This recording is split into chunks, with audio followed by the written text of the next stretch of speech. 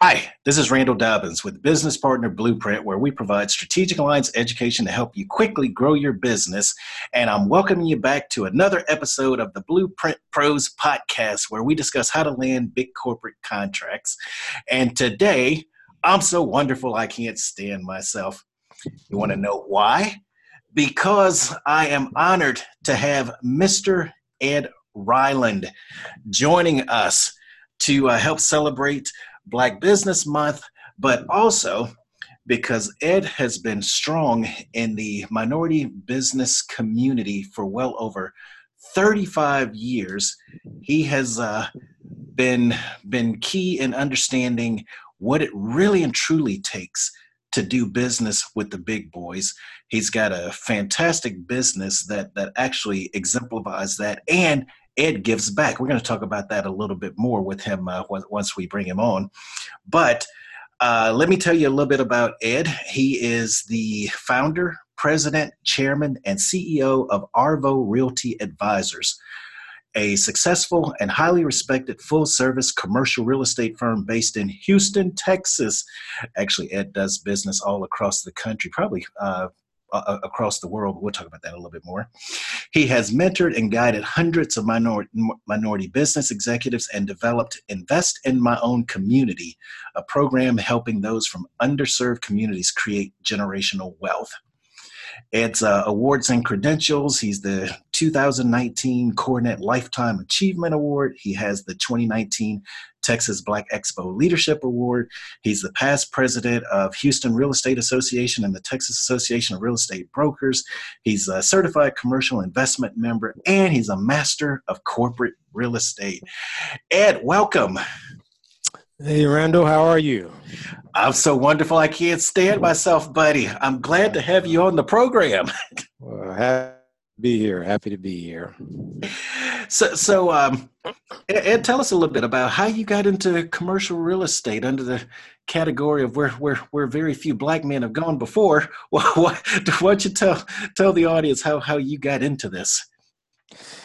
Yeah, so when I first started my career in real estate, I didn't know anything about commercial real estate. Where I grew up and where I hung out, nobody ever talked about commercial real estate. It was always, growing up, pay your rent, and that was kind of it.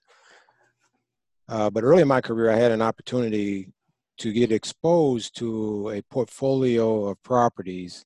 We were working for, we had got fortunate enough to win an account with the FDIC. And when we won that account, we secured a portfolio of properties to manage and sell for FDIC. And in that portfolio of properties were several commercial buildings. And when I got it, it's like, what the heck is this? That's what really got my attention. And after I got exposed to it, I began doing some research and inquiring about commercial real estate and why I didn't see any people of color in commercial real estate, and quickly understood that it was for a number of reasons. One, it was extremely challenging. That part of real estate is a very challenging part of real estate. And then secondly, there were very few companies or people willing to mentor or bring people of color into their organization and train them up as commercial real estate professionals. So I began to secure a lot of education around commercial real estate and around commercial real estate. And then eventually I left my residential form. I started off in residential. I left that and I opened up and I said, I'm just going to give this thing a shot, man. I'm going to stop all of my attention on commercial real estate. So that's how I got into business. Things in some strange way. If you're a believer, then it happens by mistake, and being at the right place at the right time with the right attitude, some amazing things can happen. I think that's how it happened for me. I was just blessed to be at the right place at the right time with the right attitude, and so that's how we did it. I love it. I love it. I love it. Now, I want my audience to know that you are currently in the middle of a book promotion tour for your highly successful new groundbreaking book, The Secrets to Building a Successful Minority Owned Company. Congratulations, sir. Thank you. Thank you. Tell us a little bit about this project and how you came about putting this one together. Yeah, we've talked a little bit about this, and really, it's really interesting how things happen for you. So, as an entrepreneur, you always got these ideas going on in your head. You always have thinking creatively and innovatively, and if you're a minority entrepreneur, you always having to, manage a number of different things. You got all these ideas coming into your head, and so I'm laying in the bed one day, and I remember a conversation having with someone when they talked about secrets, right? And and I started thinking about that because folks had been asking me, how have you been able to be successful as an minority entrepreneur and in a field that is extremely challenging and competitive, in a field that is tremendously underrepresented by people of color? How have you been able to do that? And I had to think, and I thought about that question. It was like, okay, over 35 years later, how have I done it? And it caused me to start thinking about the challenges that I had to overcome, the things that I had to do and learn by doing, and how did I do that and build a company and remain successful over years. And it caused me to think about the secrets to building a successful minority-owned firm. When I look at the statistics and the information around small business in general, there are about 28 million small businesses in this country. About 8 million of those businesses are minorities. And if you break that down even further, you've got about 2.6 that are African American, about 3.2 that are Hispanic, and the rest are Asians and others. But then when you drill down even further and look at the revenue that's generated by those entrepreneurs, it's shocking and it's concerning, because when you look at the average annual revenue of an African American entrepreneur, it's about $58,000. The average annual revenue of a Hispanic entrepreneur is about $127,000. The average revenue of an Asian entrepreneur is about 364,000. But when you look at the average annual revenue of a non-minority, it's about 552,000.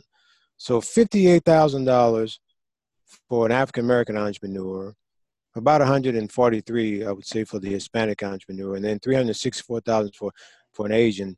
Why is it such a disparity between the minority and the non-minority annual revenue? And I believe it's because we have not had the secrets of success passed down to us. Most minority-owned entrepreneurs are first-generation entrepreneurs. Most non-minority entrepreneurs have grown up in an environment where there are second and third generation entrepreneurs. So the inspiration behind the book is so that we can share the secrets of success to those entrepreneurs who are aspiring to be in business or in business right now that are having challenges and struggle. How do we move an entrepreneur that's making $58,000 a year to $500,000 a year? So I spent a year going across the country interviewing successful minority CEOs and asking them that specific question: what do you think it takes to build a successful minority-owned company? And I received some very rich information, and I compiled that along with my own secrets to build a successful minority-owned company. And we are sharing those secrets with other minority-owned firms in hopes that we will grow these minority-owned firms to be successful minority-owned companies. Wow, that sounds exciting, and it sounds like you got a lot of support from the community to actually do this. Are you at liberty to share with us some of the other companies that our listeners could actually look to see what the picture of success looks like? So in terms of the names specifically, we won't share the names, but we'll share the industries, and they're from every industry in every city. When you read the book, you'll see that they are from different cities, and they are from different industries across the country. And so whatever industry you may find yourself in, you will find that there are, and not even just across the country, but we interview and talk to folks from South Africa as well. And so you'll get their intake, their insight on it as well. That's helpful. You and I both know, Ed, that a number of minority and women business owners or diverse business owners, I mean, you throw in disabled and veteran and gay, lesbian, and everything under the supplier diversity umbrella of what's considered diverse businesses right now. And a lot of people talk about how they don't want to do business with us. And I appreciate what you just said, that there are a number of successful Black-owned businesses out there, minority-owned businesses across different industries. And it's like, these aren't the exceptions. There are people out there doing it like you. And, we talk about the billion-dollar roundtable where you can see companies that spend over $1 billion with diverse suppliers. And so, I appreciate you teeing up the fact that, this is more than just your story. It's a collective expertise, and it covers many industries, and there are people out there doing this. And it's more of an issue, not so much that the odds are against you as it is as first generation pioneers. We just don't know what we don't know. There are secrets to doing this. So thanks for sharing that, Ed. I appreciate that. Yeah.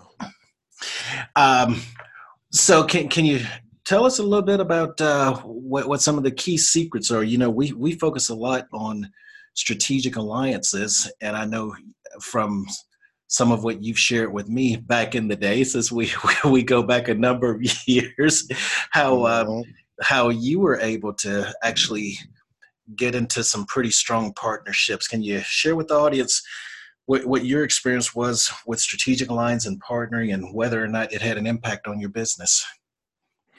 Yeah, no, great question. So first of all, I would say that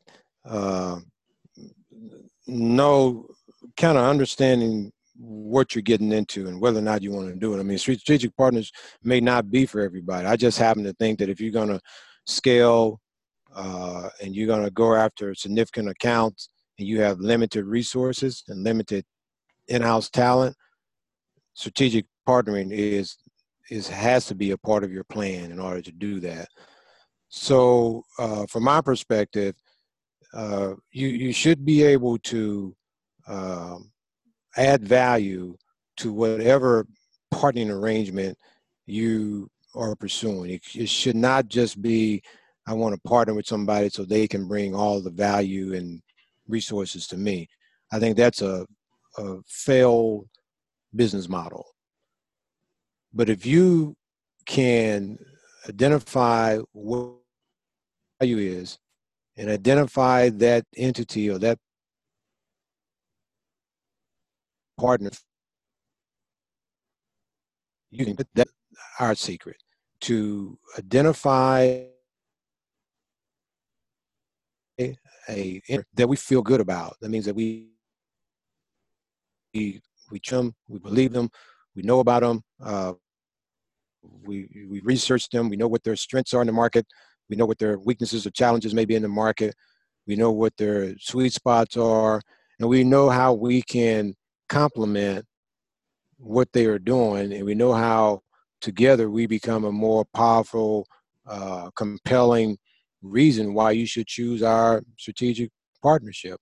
That takes a little time to do that, because you have to do some introspective work to make sure that you understand what your real value are. One thing about entrepreneurs, particularly entrepreneurs, we're proud people. I mean, we really are. So I don't really want you to know what my weaknesses are. I want, we've got to, all entrepreneurs, we got to put on a strong face in the midst of whatever challenges we may be having. But when you're talking about partnering with someone, particularly if it's a long-term partnership, you really have to be honest with what your strengths and what your challenges are as a partner, and how do you complement that entity, and how does that entity complement you? And at the end of the day, how do you not only just gain more business, but how do you make a difference in the business community and in the communities that we live and work in? That's been our focus. We don't just want to partner to make more money. We want to partner so that it is not only a good financial benefit for us, but it's a business benefit for us, and it also impacts the communities that we live and work in. I love it. I love it. I love it. Now, you said a moment ago that alliances may not be right for everybody. Share with us a little bit, if you don't mind, where you've seen them be a drastic failure, and under what circumstances do you think they really and truly can be your best and only friend? Yeah, if you have to have your name on the door, and you have to have your shingle out front, and you have to be the guy driving or the gal driving the ship, and if you have to, get all the praise and folks have to know it's you, that to me is a recipe for a short term or not as much of a successful strategic partnering arrangement. When we go into these partnerships, I don't care if my name is on the package or not, as long as my name is on the check that comes through the package. I love it. And I can tie my value, of how I contributed to making that financial and business decision become a reality. But so often, the part of the challenge that we have with partnering as minority to minority owned firms is that we let the pride of having to have our name and run the show get in the way of us having a great teaming arrangement.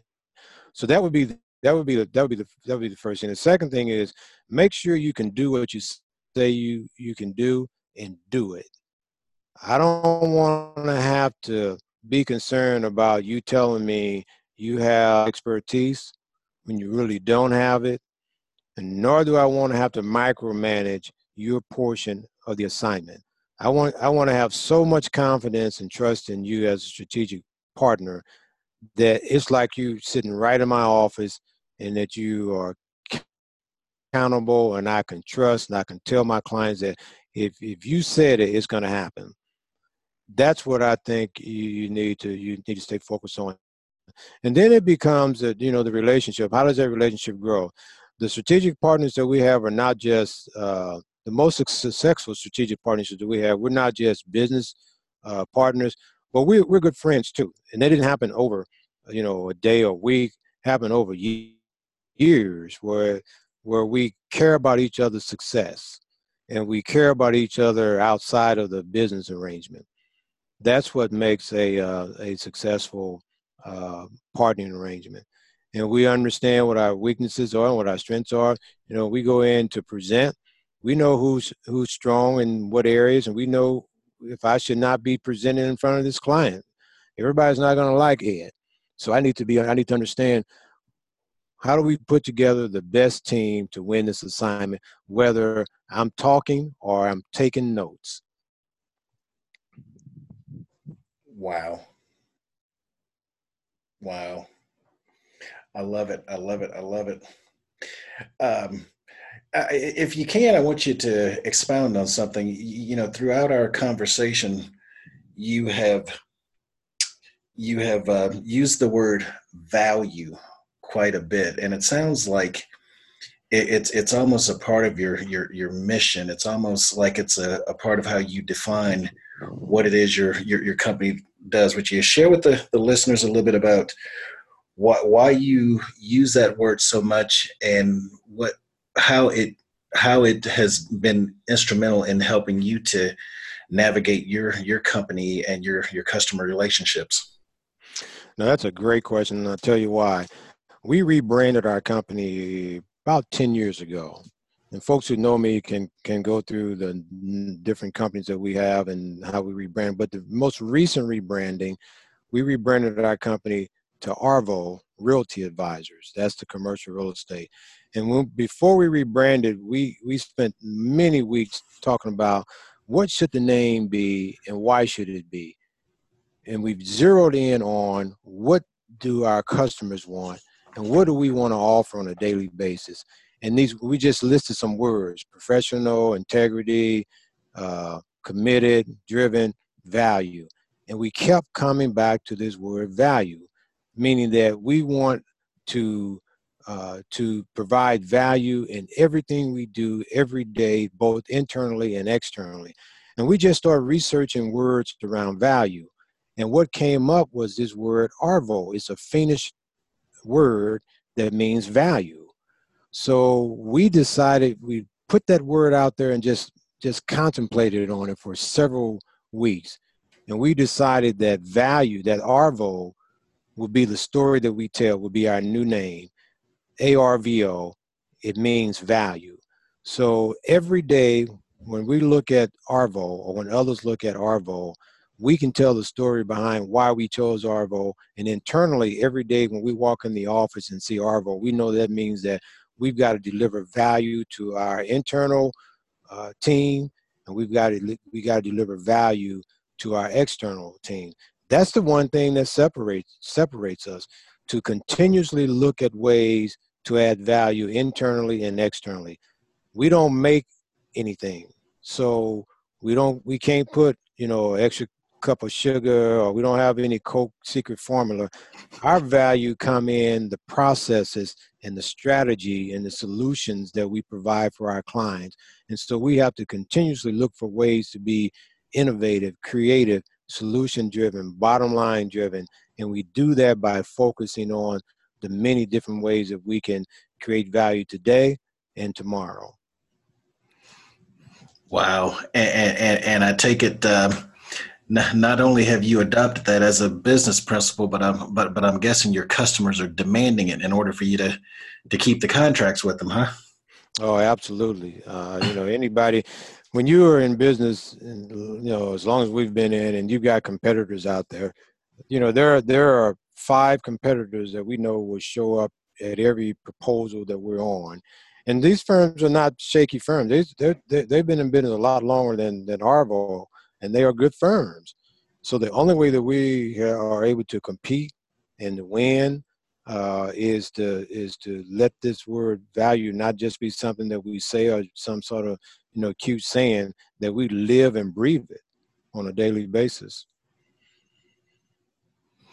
I love it. I love it. Yeah, one of the things that we talk about is, there's a lot about the details with big Fortune 500 customers that, everybody want to boil this down to they're only interested in it for the money and corporate greed and them being soulless entities. And that may be true of some of them, but at the end of the day, they really and truly have a growth mentality so they can make money for, like you said, their internal customers, their external customers, their shareholders and stakeholders. And the way that they continue to exist, like you just said, your company for 35 years, some of your competitors for even longer, is you have to figure out how to grow. And the way you grow is you have to keep adding value just every day. How can I keep adding more value, more value, more value? If you do it right, more value equals more growth. And it means you're around the next day to tell the story. Right. Absolutely. Yeah. And speaking of that, since you're in the real estate industry, I've been sharing with everyone that you look at industries like real estate, construction, public utilities and whatnot. These are all leading indicators about what's going on in the business climate and in the economy. So I'd like, if you don't mind, to share with us, what are you seeing out in the economy and how does the business climate look, and what do you think that means for minority business owners as you look a little forward? Yeah, I mean, now it's a pretty healthy economy. I mean, when you break it down, you look at the global economy. There are some, obviously some conversation around trade talks and the impact of that. Then there's a national economy. Then there's a local economy. So when you look at the local economy in specific, Houston is pretty strong. Uh, Nationally, most cities are pretty strong. And in our world, the commercial real estate world, the things that drive opportunities for us is employment and population. So as the employment number grows, that means that there are more companies going to be looking for office space, manufacturing space, you know, retail space, that kind of thing. And as the population grow, the same thing. People are looking for apartments. They're going to be looking for, we need more land to build houses. And so jobs and population are the key uh, fundamentals of commercial real estate. And for 2019, I mean, this city is expected to grow about 120,000 people this year and Wow. about 70,000 new jobs. So that all of that stuff, creates an opportunity for commercial real estate growth. Now there has been challenges because we've been primarily an oil and gas company. We used to be about 76% oil and gas economy. Now we're about a 36% oil and gas economy. So we diversified quite a bit. But even when we had this last, downfall in oil and gas in 2014, where the barrel of oil went from $100 a barrel to $50 a barrel, this city still did not collapse. You had your challenges. You had the west side of the city, which experienced more challenges, particularly on the office side. But the east side, the petrochemical side, it's going pretty strong. So I see positive economic growth for this city uh, for years to come. Now, there's always something that could challenge that, but I'm very positive and upbeat on the opportunities for this city. Now, where does that put the minority business community?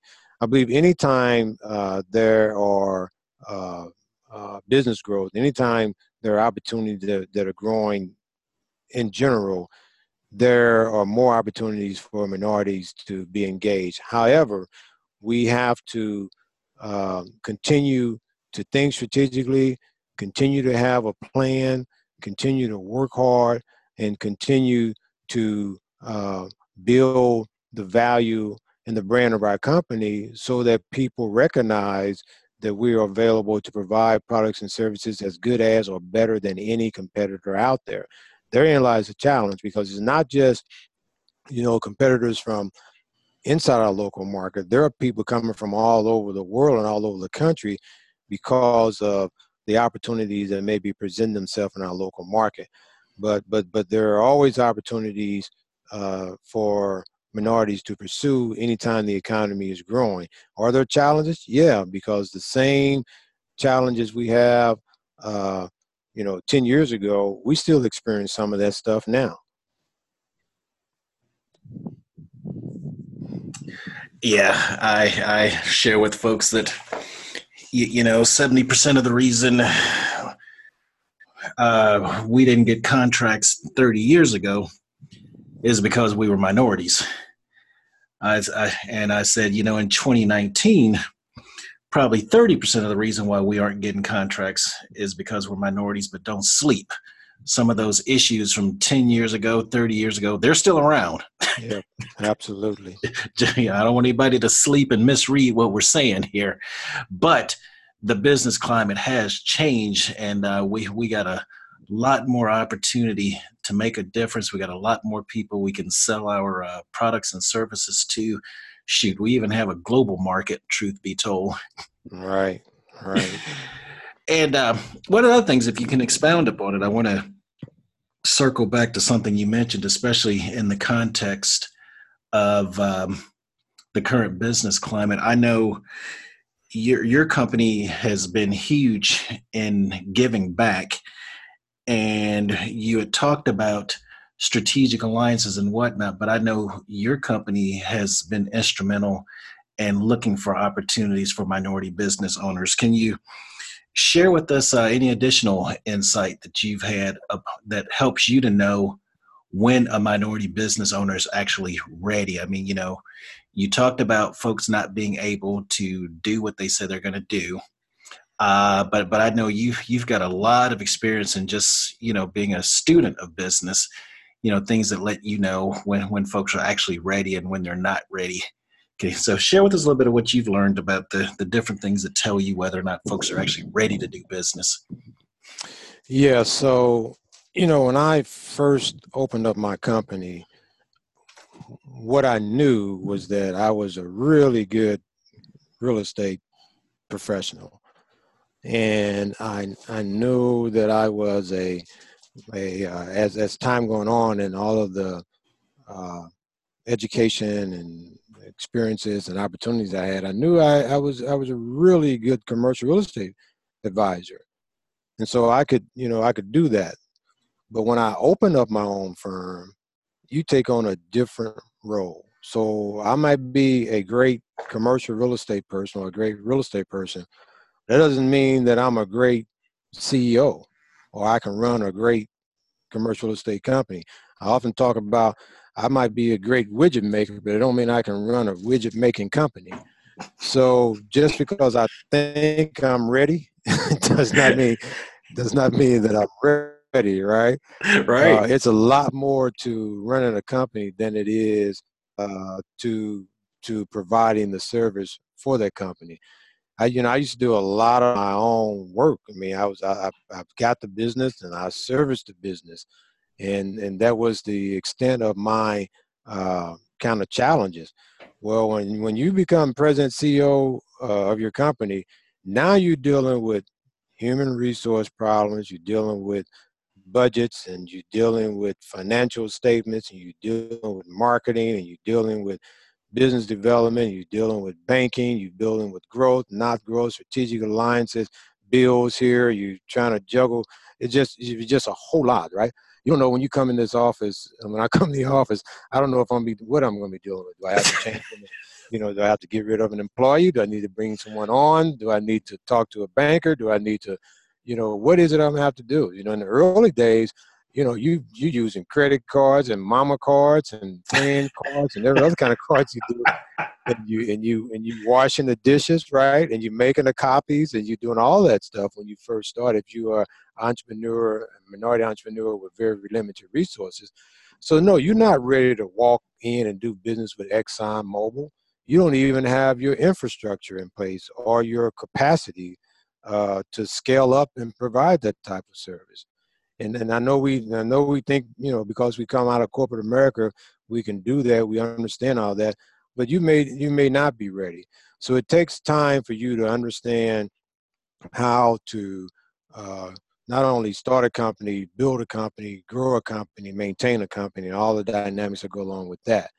And then it takes time for you to understand that, when you're dealing with business, there are different levels. I mean, for us, our goal is our clients are in three different buckets. They are corporate Fortune 500 clients, there are government clients, federal, state, local, and they're small minority-owned businesses. All three of those categories have a different way of conducting business and how they decide how they're going to conduct business and who they're going to do business with. So unless we understand that, we limit our chances of being success. And believe me, it is tough. When I look at the corporate sector, it's still very, very challenging for us to secure significant corporate contracts. When I look at the government sector, we've done pretty well in that area, but there's still a lot of room for growth there. Even in the small to minority-owned business sector, we have a challenge because most of the time, the small minority-owned business people, they don't know that we can assist them at no cost in many cases for themselves. So they'll drive out and drive around and try to do it yourself deal. So every aspect of running a business, it takes some thought. And so just because you think you're ready to do business with major corporations, don't necessarily mean you are. It took us 6 years to get our first corporate contract. 6 years of business development, 6 years of being visible, 6 years of learning and training ourselves on what this whole corporate environment was like. 6 years on building strategic alliances, till we finally got there. And now, we have a pretty decent offering for corporate America. Wow, I love it. That's fantastic.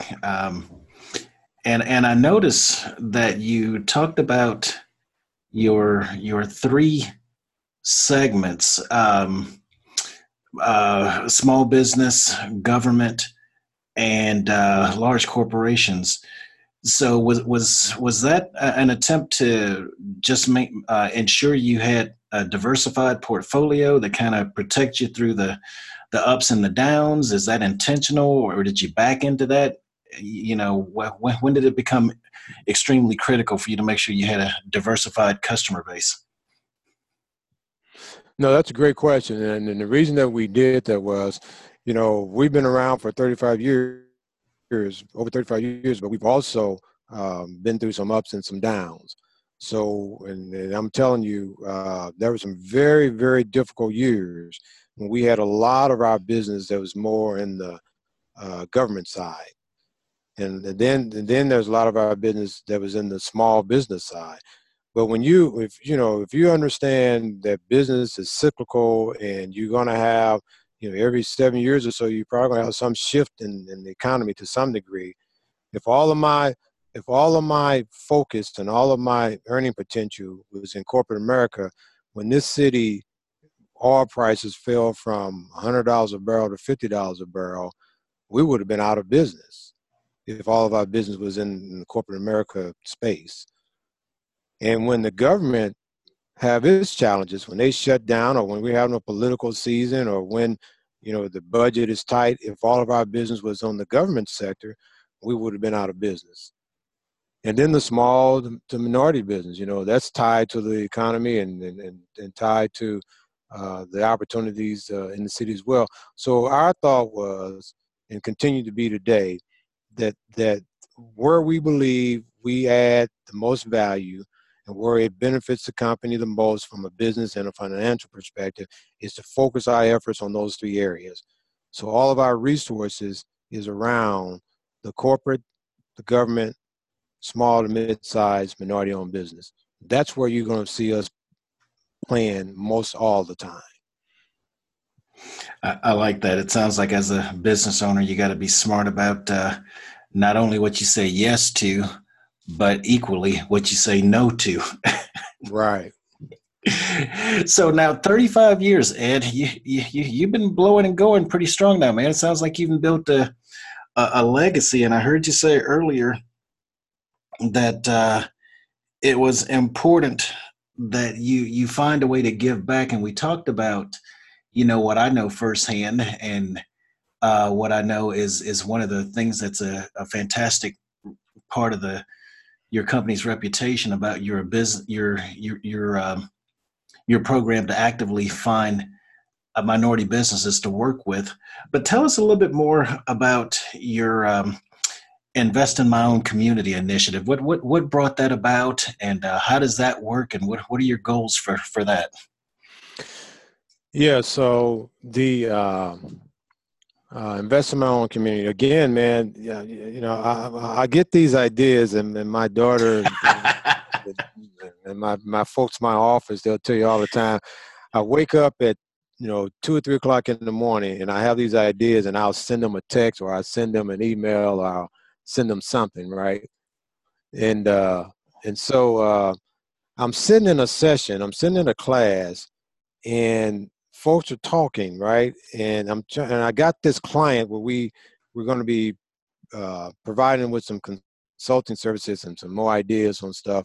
And I'm sitting in this class, and this Invest in My Own Community just pops out at me, because I know we want to do something in the community, and I know we want to impact the community. I know there's a challenge in the community.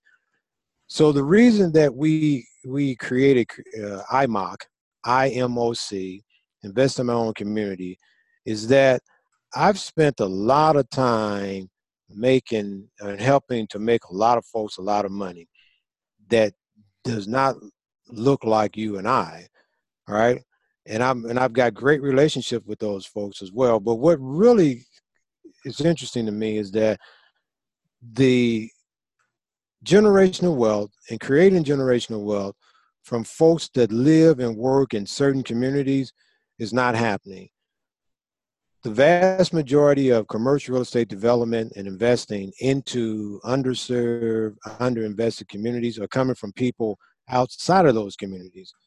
And I tell my story that when I grew up in St. Louis, Missouri, the people that own the commercial real estate in my community lived outside of my community. Okay. Then when I went away to school and came back, those same people own those commercial real estate investments. However, this time their children and their grandchildren owned it. So they had created generational wealth. So when I started asking the question, why is it that people that live and work in these underserved, underinvested communities are not involved in this wealth building initiative around commercial real estate? And then two reasons came back. It was fear and mystery. People had fear of commercial real estate, and they had this huge mystery around commercial real estate. Why, how I get in it, don't have enough money, I'm afraid to get in it. So when we created the program, Invest in My Own Community, our goal was to educate and to train people that live and work in underserved communities on how to become commercial real estate investors and developers so they can begin creating generational wealth for themselves and their families. And we take them through a education curriculum that they come in not knowing anything about investing in commercial real estate or developing commercial real estate. And when they leave in 5 months, it's a 5 month, once a month curriculum. When they leave, then they are comfortable in investing in commercial real estate and developing commercial real estate. We've taken about 432 people through that program. This is the 5th year that it has existed. I'm going to go off script for a little bit here and kind of share with folks.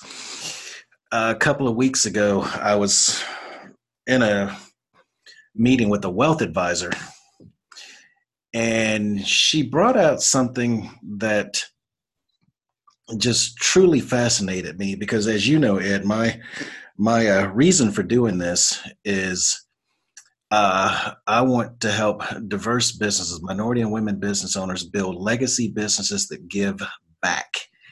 It's build wealth for ourselves, build wealth for our families, like you talked about generational wealth, but also to fund the projects that mean something to us. Bill and Melinda Gates, Warren Buffett, Oprah Winfrey, those aren't the only people that can create foundations and make a difference. Every one of us who dare to start a business, we have that potential, but it's one of those things that this financial advisor or wealth manager pointed out. She said, your business is nothing more than a cash machine. Most people, A, never build their business to sell, and B, their businesses never actually sell at what they think it's actually worth. You might think it's worth 10x margin or 10x profit or 10x revenue, but somebody might only offer you 2 or 3x. And she said the real thing that you need from your business as a cash flow machine is for it to spit out enough income for you to invest in something that's actually going to help build your legacy, which she talked about real estate being one of those things. You have to invest in an asset that generates money so that, even if you don't go into work, the cash register still rings.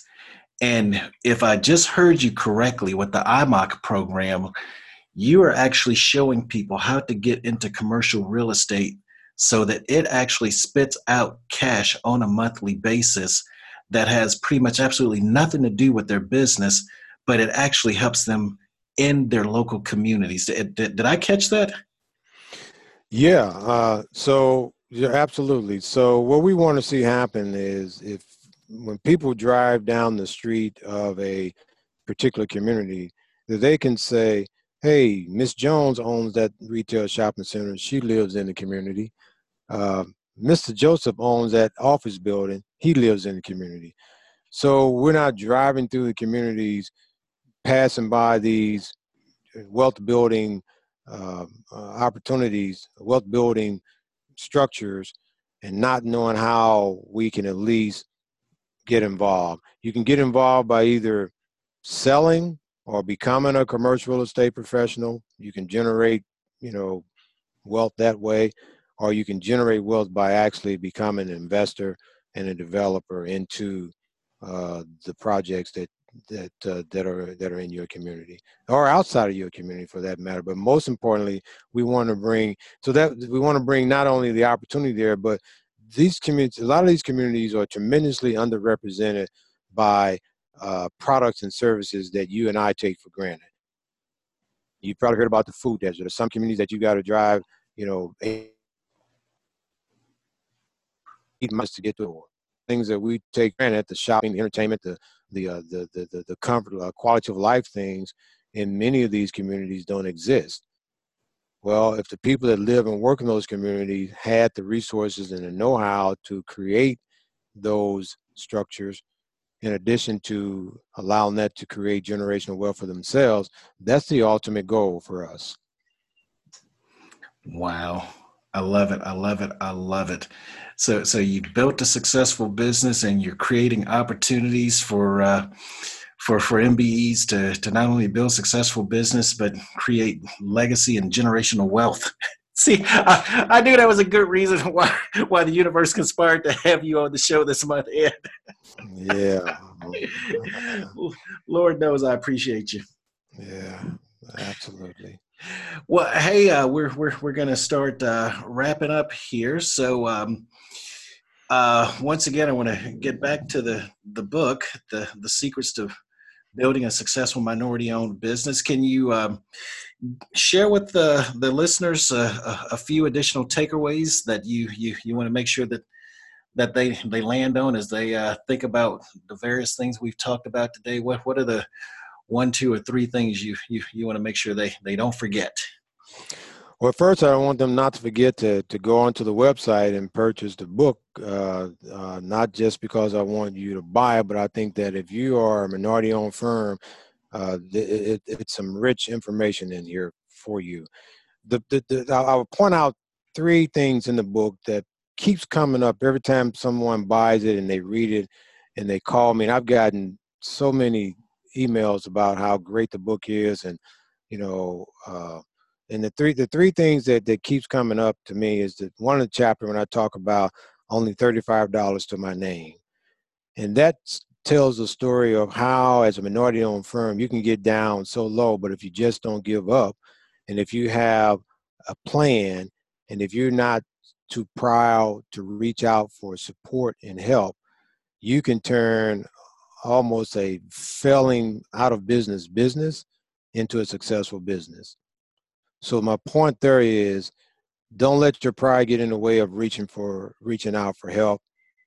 Understand what your shortcomings are, and be willing to roll up your sleeve, pray hard, and make it happen. The other thing that comes up is the chapter about from the 11th floor to the lobby.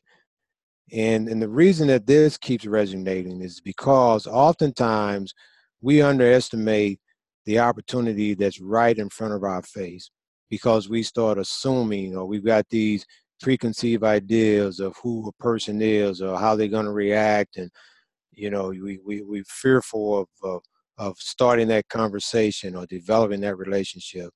I believe that chapter from the 11th floor to the lobby may resonate with people and give you some insight on how you may want to start thinking about opportunities that are all around you. And then the last one I would mention, there are many, there are others in here, but the last one I would mention would be the one on humility. This was a personal experience for me that humility is a key component to success.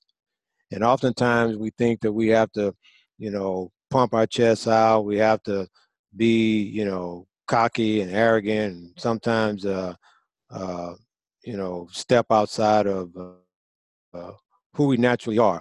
But what I found is that this this genuine humility goes a long ways in success. And the point in the book is you don't really get it until you lose it. And I'm not going to go into details about that. When you read the book, you'll see. But those are the three areas that folks consistently tell me how grateful they are for those three chapters. I love it. I love it. I love it. So just so the readers understand, I know they can go to edryland.com. That's EDRYLAND, edryland.com, and they can order a copy. Have you chosen to make it widely available through Barnes & Noble and Amazon just yet, or are you keeping a little close to the vest for now? No, what we've done is we've been on book tours, as you know. We did the first one we kicked off in Vegas, which was really successful. The one in St. Louis was even more successful. We sold out of books there. And we're going to have a book tour in Houston on the 29th. We're in the process now. So we wanted to test it, and we wanted to be in more control of the book before we jumped out there. Now we're in the process of getting it on Amazon. We've talked with Barnes & Noble people. So we'll probably be getting it out there as well. But right now, the easiest and quickest way is to order it online from our website, and then they'll ship it to you. All right. So they can go to edryland.com, and I'll make sure that link is posted in our liner notes. And can they also get information about IMOC from edryland.com, or is that a different website? That's a different website. IMOC.com should be the website if they want to do that, or they can call our office and we can plug them into that part of what we're doing. All righty. Then I'll, if it's okay with you, I'll post your office number, IMOC.com and edryland.com for the book, so people have that information. All right. And Ed, I want to thank you for spending the time with us. I know I learned quite a bit. As I shared with you earlier, I've always appreciated what you do in the community, and I appreciate your support of what we have been doing. A number of your staff have been to our training, and I know you are committed to sharing the secrets and helping folks get further along. And you've just been a fantastic role model to show, this is how it's done. So I appreciate you, my brother. Well, I thank you for that, man. And I tell you, my folks would kill me if I didn't at least say what we do. Folks, my people in the office say, hey, you've been talking about this book a lot. Do people know what you actually do? So I need to at least let the folks know that we are expert commercial real estate advisors. So if you have any kind of commercial real estate needs, challenges, or wants, we can assist you with that. If you're looking to buy, sell, or lease any kind of commercial real estate anywhere in the country, we can assist you with that. Otherwise, my folks will kill me. He said, man, you mean to tell me you've been on the phone for an hour and you didn't mention what we do? Yeah, you could cause a little insurrection up in here. Yeah. All righty. Well, everyone, thank you. Please go to www.blueprintpros.com to get the information about Ed's book and about IMOC and about his company's ability to support you with commercial real estate. And also feel free to join our email list to stay up to date on new episodes and other exciting news, or just leave me a message. Let me know what you think about this episode. And if you have any questions that I might have to circle back to Ed with, and he may be a guest again for us if the demand is there. And also share our podcast with your friends and colleagues. And stay tuned. We have a special surprise coming up in the next few episodes or so. And Ed, I want to thank you. This is Randall Dobbins, and I'll see you on the other side. No problem. Thank you, Randall. Take care.